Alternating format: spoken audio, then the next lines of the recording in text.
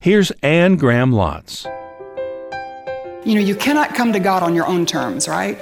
You come to God the way He says, or you don't come. And He says you must come through a blood sacrifice, not just any blood sacrifice, but the sacrifice of His Son Jesus on the cross. You're listening to Anne Graham Lotz, Bible teacher for this weekly edition of Living in the Light, and her message today from Genesis chapter 5, titled The Gospel Message.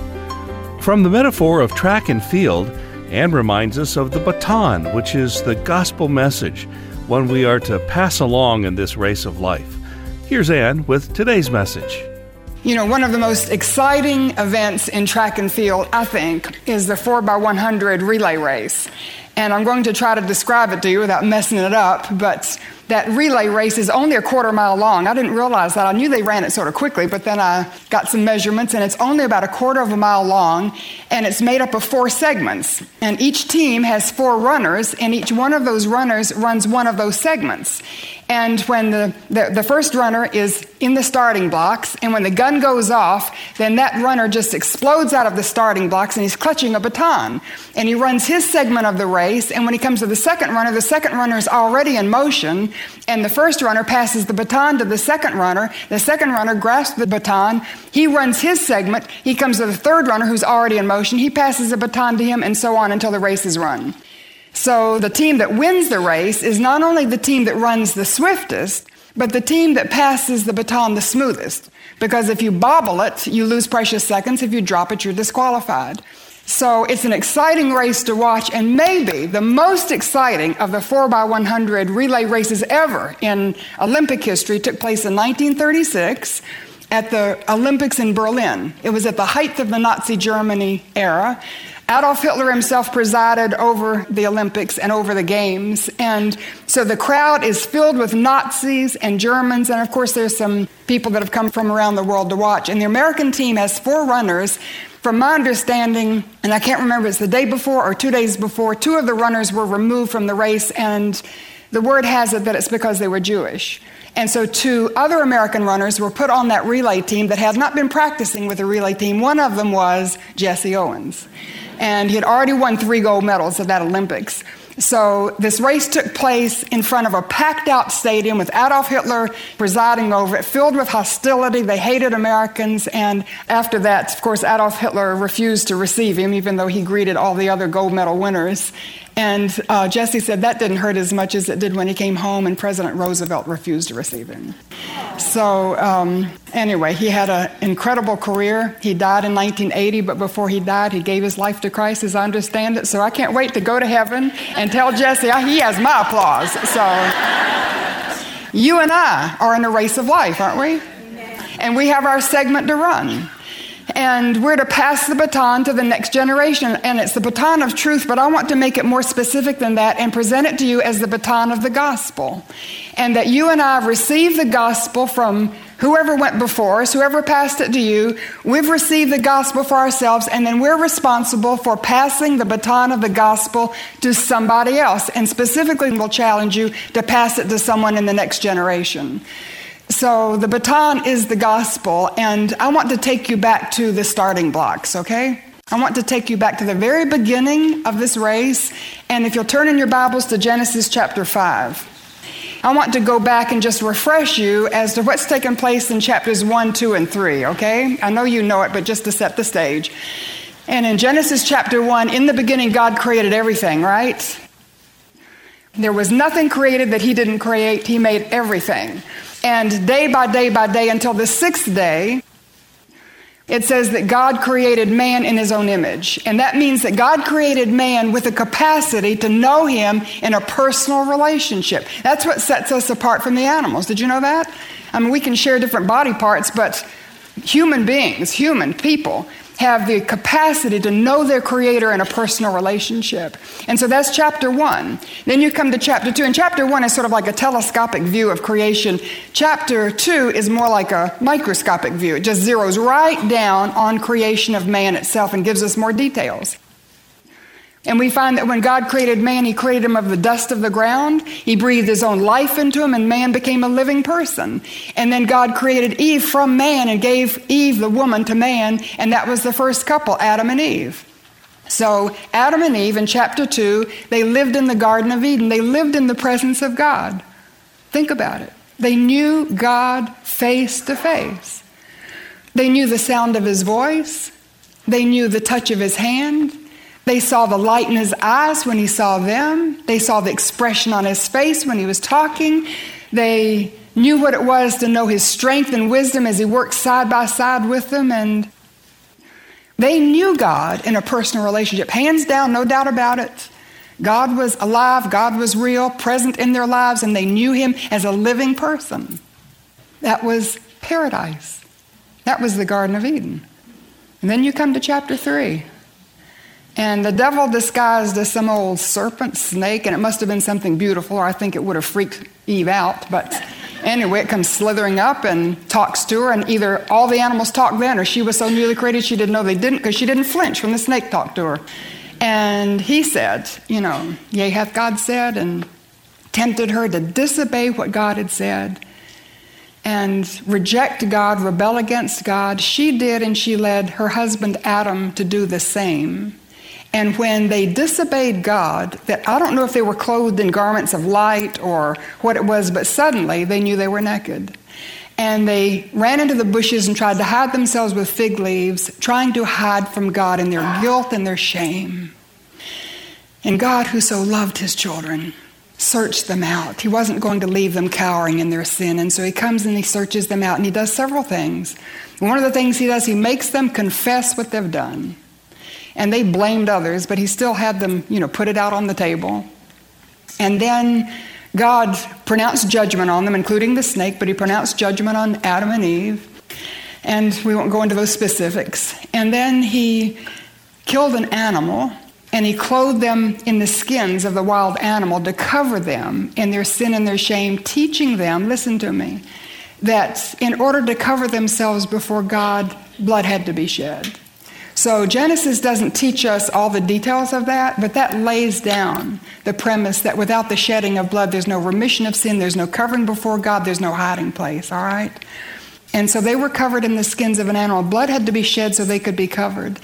And then God removed them from the Garden of Eden, put an angel there with a sword that turned every which way so they couldn't come back and eat of the tree of life and live forever in their sin. Have you thought about that? So it was for their own protection he didn't let them come back in. But they were separated from the presence of God. But God, before he drove them out, he gave them a promise. And he said there would come a seed of a woman who would crush the serpent's head, meaning that he would destroy the power of Satan once and for all. But in the process, his heel would be bruised. He would be wounded. And it's a beautiful prophecy, sort of obscure actually, but of the Redeemer who would come, the Savior, the Messiah, even our Lord Jesus Christ, who would come and destroy the power of Satan through his cross, through his own death, through his resurrection. But in the process, his heel would be bruised and he would be wounded at the cross. So it was a prophecy of a seed to come, a Savior who would come, take away their sin, bring them back into a right relationship with God. So they were driven from the presence of God with that hope in their hearts, that promise to cling to, and the knowledge that they had known God face to face. And that's the starting blocks. That's where the race begins. That's the gospel.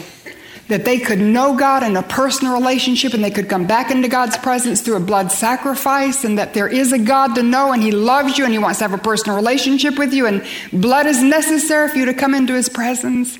And that's the gospel, as they received it face to face from God himself. And they're driven from the garden, and from the moment they stepped outside the garden for the rest of their lives, they were gripping the baton of the gospel, but now having received it face to face, it would be relayed faith to faith. All right? Same gospel, but now it's going to be relayed faith to faith. And so we see it, first of all, requiring a deep conviction of the truth. Had to be convinced of the truth. And you could never tell Adam and Eve that there wasn't a God. You could never tell Adam and Eve that you can't know him in a personal way. You could never tell them that he didn't love them. You could never tell them that the blood wasn't necessary, that there are other ways to God. They knew, right? They had received the gospel face to face. But now they're driven from the garden, and Adam and Eve have 3 sons. They have Cain, Abel, and Seth. So we're going to set aside Seth for a moment and just look at Cain and Abel. Cain was their firstborn, and Cain rejected the gospel baton. He didn't receive it. And I don't know why, because I think he had the same testimony in the home that Abel had. He had the same witness, but he rejected God. And God said you had to come through blood sacrifice. Cain said, I want to come to God through my own good works. I'll bring God my best, and my best ought to be good enough for him. I'm not going to come the way God says. I'm going to come the way I want. And that was his attitude. So he didn't come back to God the way God said. And Cain was an interesting person. He built an incredible civilization. His descendants were known as builders and artisans and musicians. In fact, the Wall Street Journal at one point said that it could be the long-lost golden age of Atlantis. And so they were an incredible society, but they were godless.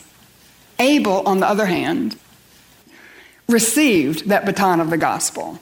And I don't know why, except for the example within the home, but Cain had the same example, so it just shows that you are what you are by your own choice, right? They both had the witness of their parents. They both knew what their parents had told them about the Garden of Eden.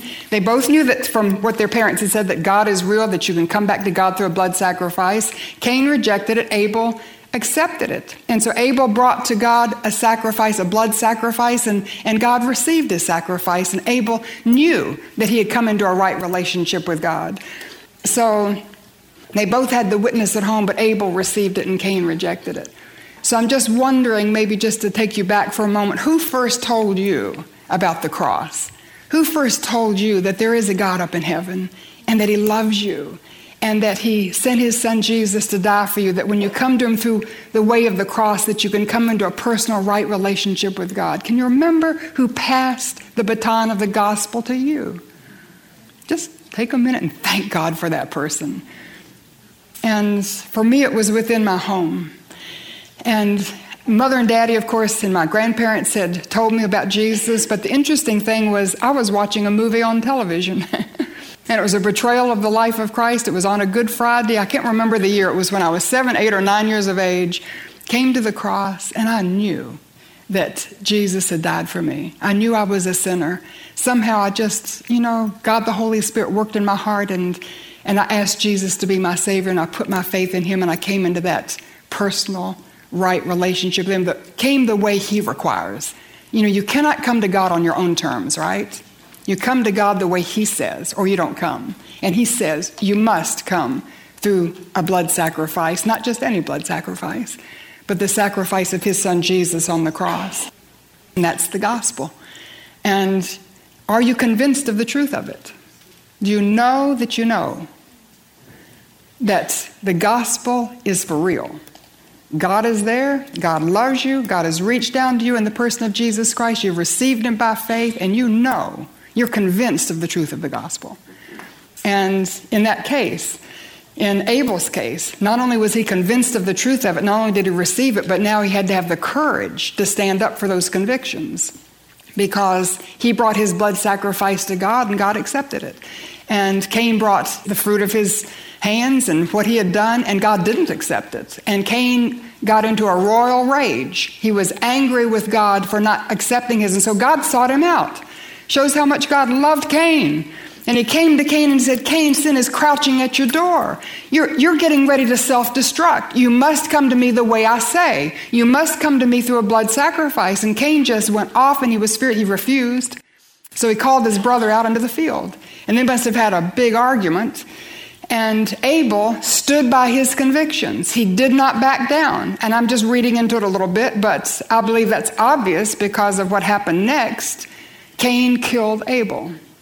So right there in the very first generation, we have, we can put it this way, the first martyr. Person who actually gave his life for the sake of the gospel. And he could have said, oh my goodness, Cain, I'm so sorry, this isn't necessary, and this is the way I worship, and you worship in a different way, and you can come to God anyway. But Abel must have stood up to him and said, this is what God says, not what I say. You have to come to him through a blood sacrifice. And so Cain took his life. Hebrews 11:4 says, by faith, Abel offered God a better sacrifice than Cain did. By faith he was commended as a righteous man when God spoke well of his offerings. And by faith he still speaks even though he is dead. So what does Abel speak even though he's dead? And I thought about that, and I think one of the things is that you have to have courage to stand by your convictions. You have to have the courage to speak out about what you believe, even if you're rejected by those within your own family, even though it provokes persecution, even if it requires the ultimate price of your life. Abel still speaks, even though he's dead. The gospel is worth living for, and the gospel is worth dying for. And we see that in Abel's powerful testimony. And I believe that set the stage for generations to come. And we're going to look at some of these generations in chapter 5. But Abel just laid down the gauntlet. This is what it takes. This is the gospel. It's true. You receive it and you cling to it, and you're going to run with it. But you must be convinced of the truth to the point that you have the courage to back up those convictions with your very life. It's a powerful witness. And I want to point out that Abel was single. He wasn't married. He didn't have any children. But I believe that he passed his faith. He passed that baton of the gospel to his younger brother Seth. Seth was born after Abel died. But Abel still spoke even though he was dead. Remember what Hebrews said? And I believe Seth heard that witness loud and clear. He heard it, yes, from his parents. But he also knew that his older brother had given his life for the sake of the gospel. And I think it greatly impacted Seth. And so I just wanted to point out that Abel passed the baton of the gospel to the next generation, but it wasn't his physical child. Who's in the next generation that you can think of and pinpoint? Maybe it's a niece or a nephew or a neighbor's child or someone in your Sunday school class or someone in the classroom in front of you or, children that you meet in other places. And it doesn't even have to be the younger generation, just somebody else that God puts on your heart. And Abel, as a single person, gave his life for what he believed, but I believe that's what impacted Seth to take that baton of the gospel for himself. And Seth doesn't say anything, so I'm reading into that, but I know he received the baton of the gospel because he's recorded in Genesis chapter 5. And Genesis chapter 5 is a unique genealogy that records the remnants of those who received that baton of the gospel and passed it to the next generation. And Adam is included in this genealogy. Whereas in chapter 4, Cain's genealogy, it lists some men and some of their accomplishments, and they were very interesting and they were very progressive, and it was an incredible civilization, but it was without God. And so God doesn't record the years of their life, and Adam's not included in that genealogy. He's included in the one in chapter 5 because this is a spiritual remnant. These are the men of faith from generation to generation to generation. So the years of their lives are carefully recorded because they mean something. The ones in chapter 4 were all wasted. And so God is just like a never mind. And so God now is zeroing in on these men in chapter 5. And we see that not only are they convinced of the truth of the gospel, not only do they have the courage to stand up for it, but now they're going to live it out. And they live out their commitment to the gospel. And they live it out in a wicked world. And if you'll look over in chapter 6, verse 5, this describes the world that these men in chapter 5 were living in. The Lord saw how great man's wickedness on the earth had become, and that every inclination of the thoughts of his heart was only evil all the time. So the civilization these men are living in was one that was absolutely hostile to the gospel. Godless, wicked, evil, like our day. I look at our culture, I look at our world, and I wonder, can it get any worse? It just seems that we're saturated in immorality and evil and deception and wickedness at every level and every corner, every area, even within the church. And can it get any worse? And sometimes we think it's so bad, it's too bad. How can I raise godly children? How can I pass the baton of the gospel to the next generation so that they're convinced of the truth of it and they run their race with integrity and purity? And how can I do it? It's too hard. But it can't be any harder today than it was for them in that Cain civilization. The thing that makes it so hard today is the social media, isn't it? All the things that are thrown at parents today. But God is still God. And the gospel still has power to change lives. So these 10 men in chapter 5 are recorded for all eternity as men who took that baton of the gospel and they passed it to the next generation, surrounded by like a Nazi arena. People that hated them, were hostile to them, hated the things of God, godless, and yet they did it. And that remnant of faith was preserved. So the first one I want to pick up is Enosh. He has some strange names in this genealogy, I'll tell you. But let me just go to chapter 5, verse 1. This is the written account of Adam's line. When God created man, he made them in the likeness of God. That means with that capacity to know God in a personal relationship. He created them male and female. Just get that, would you? He stated that very clearly in chapter 1, chapter 2, now chapter 5. He created them male and female. He doesn't make mistakes. He blessed them. And when they were created, he called them man. When Adam had lived 130 years, he had a son in his own likeness. You know what that means? Not only created in the image of God with the capacity to know God in a personal relationship, but now with a sin nature. So in Adam's likeness, every child born after Adam is born with a sin nature, that disease of sin. So even before you commit a sin, you have the tendency to sin because we're all sinners. We have that disease of sin. That's to be created in the likeness of Adam. He had a son in his own image. He named him Seth. After Seth was born, Adam lived 800 years and had other sons and daughters. Don't worry about all these long years, Before the flood, these people lived a very long time, and I think it was one of God's ways of just enabling the population to increase. But they all lived a long time before the pollution and the environmental issues and the diseases and such. So when Seth had lived 105 years, he became the father of Enosh. And we know nothing of Enosh from chapter 5, so go back up to chapter 4, verse 26. Seth also had a son, and he named him Enosh. At that time, men began to call on the name of the Lord. And that doesn't mean they were just reciting the names of God. It means they were calling on the names of the Lord. They were worshiping God as he reveals himself to be through his names. So they're worshiping God as the Almighty, the All-Powerful. Worshiping God as Elohim, the creator of all things. Worshiping God as Jehovah, the personal God. And just whatever his name was, worshiping him and his character as it was revealed through his name. So it was worship of God, worship, attributing worth to God through their praise and their worship, but also through their obedience and through their seeking out of God and their desire to please him. And Enosh obviously made the commitment to worship God. I think they were following his example. So what caused Enosh to worship God when nobody in the civilization was doing that? What caused him to receive that baton of the gospel and pass it on to others? And I'm reading into this, but of course I think it was the example he saw in his home. I think it's what he saw from Seth and what Seth had seen from Abel and what Abel had gotten from his parents. So I think it was something, just the reality of faith and worship that he saw within his home environment. I wonder also if it's because of what he saw in Cain, because Cain would still be alive in Enosh's lifetime. So Cain would have been his uncle, and Cain was a bitter, mean, angry person. He wandered. He never had peace. He never had purpose. He built a very interesting, progressive society, but he wasn't ever happy. Do you know somebody like that?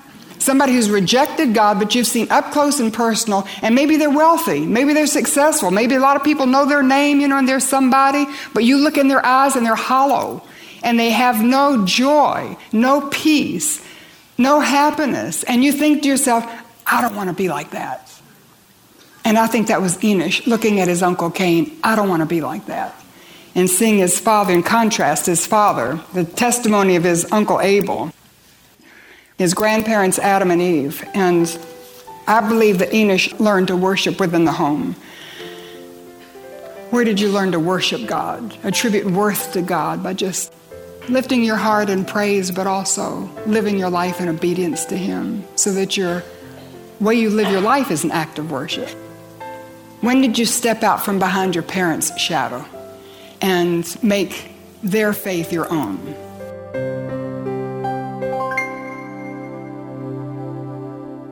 If that's a decision you're making today, we want to hear from you, to encourage and pray with you. Take advantage of the free resources to help you in your walk of faith in Christ at annegrahamlotz.org. Thank you for joining us today for Living in the Light, featuring the Bible teaching message of Anne Graham Lotz.